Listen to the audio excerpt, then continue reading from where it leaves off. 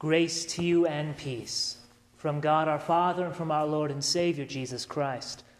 Amen. Our text this Sunday, as we observe the third to last Sunday of the church year, is the gospel reading, Matthew chapter 24. Today we begin our final approach toward the end of the church year. You might have noticed in the readings already that the tone has changed.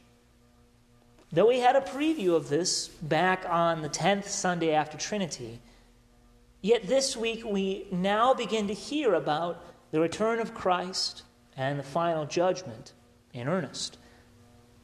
And though our Lord's words may be difficult to hear, yet his purpose is not to frighten us or make us fearful of his coming, but to prepare us for it. He gives us these words so that we might watch for his appearing, be ready for it, and eagerly await the resurrection of the dead. Now, our Lord sometimes has the habit of teaching about more than one thing at a time. In St. Luke's recollection of the conversation in our text today, he organizes our Lord's teachings into two parts to be easier to understand, but that isn't how St. Matthew does it. He preserves our Lord's teaching of both the destruction of Jerusalem and his return, even if it does mean covering both topics at the same time. In our text today, our Lord teaches us about the final destruction of Jerusalem and about his return. One will come with a warning, the other not. The setting of our text this week is the Mount of Olives, perhaps even in the Garden of Gethsemane, somewhere in the middle of Holy Week. If you remember all the way back to Trinity 10, we talked about the sequence of Holy Week begins with Jesus teaching in the temple during the day and then going out to Bethany to Mary, Martha, and Lazarus' place to lodge at night.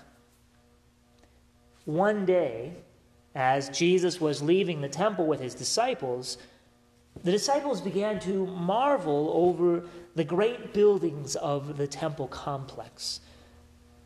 Jesus said to them then, "You see all these, do you not? Truly I say to you, there will not be left here one stone upon another that will not be thrown down." Here again, Jesus foretold the destruction that would come to Jerusalem at the hands of the Romans a little less than 40 years later. Now, in the immediate sense, the disciples were confused by what Jesus meant. If you read just before our text, in the first part of Matthew 24, the disciples were thinking that Jesus was speaking about his return here, but he wasn't. Instead, he was foretelling the punishment Jerusalem would receive for her rejection of the Savior. This is a major topic in Scripture and for the history of the church. Judged by the amount of emotion and words dedicated to it, the destruction of Jerusalem, both by the Babylonians in the Old Testament and the Romans in the New, are about the most painful lessons in Scripture. We heard back on the 10th Sunday after Trinity how our Lord wept over Jerusalem, how he longed to gather them as a hen would her chicks, but they would not have it. All throughout the prophet Jeremiah's ministry, for example, God the Father bore his heart and his deep sorrow over his people's rejection. They hated his word and each other. They lived lives of idolatry, as we heard about with the golden calf, violence and hatred and adultery. Yet all the while, they took pride in their city and in their temple, and they believed that no harm could ever come to it. We also heard on Reformation Sunday how our God is just, and justice demands the punishment of sin, including unbelief. And so our Lord allowed Jerusalem to be destroyed by the Babylonians in 586 BC. And when the Babylonians became full of themselves, God allowed them to be destroyed by the Persians. Just as God's people rejected him in the Old, they did it in the New Testament. Although many did believe in Christ and receive salvation through faith in him, many more rejected him, as did Jerusalem as a whole. Therefore, as judgment against them, God would allow Jerusalem to be destroyed once again, though it would not be without warning. Our Lord said to the disciples, and this is the start of our text, "So when you see the abomination of desolation spoken of by the prophet Daniel, standing in the holy place, then let those who are in Judea flee to the mountains." This is a reference to a prophecy given through the prophet Daniel, that armies would come and surround Jerusalem on every side. They would disrupt worship and pollute the temple with their idols. Our Lord teaches us here that Daniel spoke of the Romans. But remember, our Lord's purpose is not to frighten, but to prepare. Therefore, he encouraged the disciples that when they saw these things coming, to flee Jerusalem. And actually, that is what they did. Ancient historians, both church historians and otherwise, tell us that when the Romans came, the Christians remembered these words of Jesus, and they fled up into the mountains to the town of Pella, and so were safe from harm.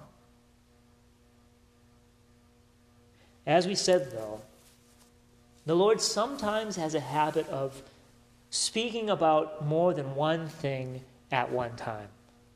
And our text today is one of those times. Up to verse 22, our Lord warns of Jerusalem's coming destruction. There would be signs for the Christians to see and leave beforehand. However, the topic changes in verse 23. After Jesus said that the temple stones would be thrown down, the disciples asked him what the sign of his return would be. Jesus' answer to that question begins in verse 23, but really it comes in verse 26. The Holy Spirit records for us through St. Matthew, "So if they say to you, 'Look, he is in the wilderness,' do not go out. If they say, 'Look, he is in the inner rooms,' do not believe it. For as lightning comes from the east and shines as far as the west, so will be the coming of the Son of Man. Wherever the corpse is, there the vultures will gather." The destruction of Jerusalem, and really both times, was long preceded by various signs and indications. The prophets, for example. We don't have time today to speak much about them, and perhaps that would be a good Bible study topic sometime.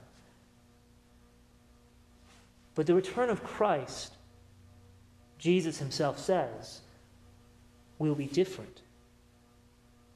There will be no sign. Sure, we have signs in general that we are in the end times, and we have been since the resurrection and ascension of Christ. Signs like earthquakes and famines and such. but there will be no sign before Jesus returns. Instead, it will be immediately and plainly visible to all people, just like lightning, for example. The other example Jesus gives is about the vultures. If you are outside and you see a ring of vultures or perhaps crows flying around overhead, then you know what's on the ground beneath. Same with Jesus' return. Everybody's going to know, but it will be without warning. St. Paul said, "The Lord himself will descend from heaven with a cry of command and with the voice of an archangel and with the sound of the trumpet of God." St. John adds, "Behold, he is coming with the clouds, and every eye will see him." Now, the purpose of hearing and speaking about these things is not to frighten ourselves or to make us afraid of Christ's coming. Rather, having been instructed by the Lord, we can be confident that he is coming. He has redeemed us by his blood and won for us eternal life.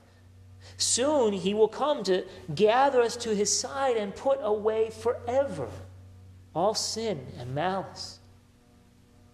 Since we know that the day will come and are reminded this day that it will be without warning, let us then endeavor to be found faithful. The Lord has brought us into his family. He has revealed to us what is good and true, and he even produces good works in our lives through his Holy Spirit. Let us pray that he would cause us to be given to good works, and that they would abound more and more in our lives. St. Paul wrote words that we'll hear again in a few weeks. Romans chapter 13. You know the time, that the hour has come for you to wake from sleep. For salvation is nearer to us now than when we first believed. The night is far gone, the day is at hand.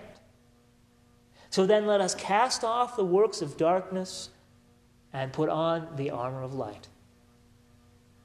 In Jesus' name, amen. Now the peace of God, which passes all understanding, keep your hearts and minds through faith in Christ Jesus. Amen.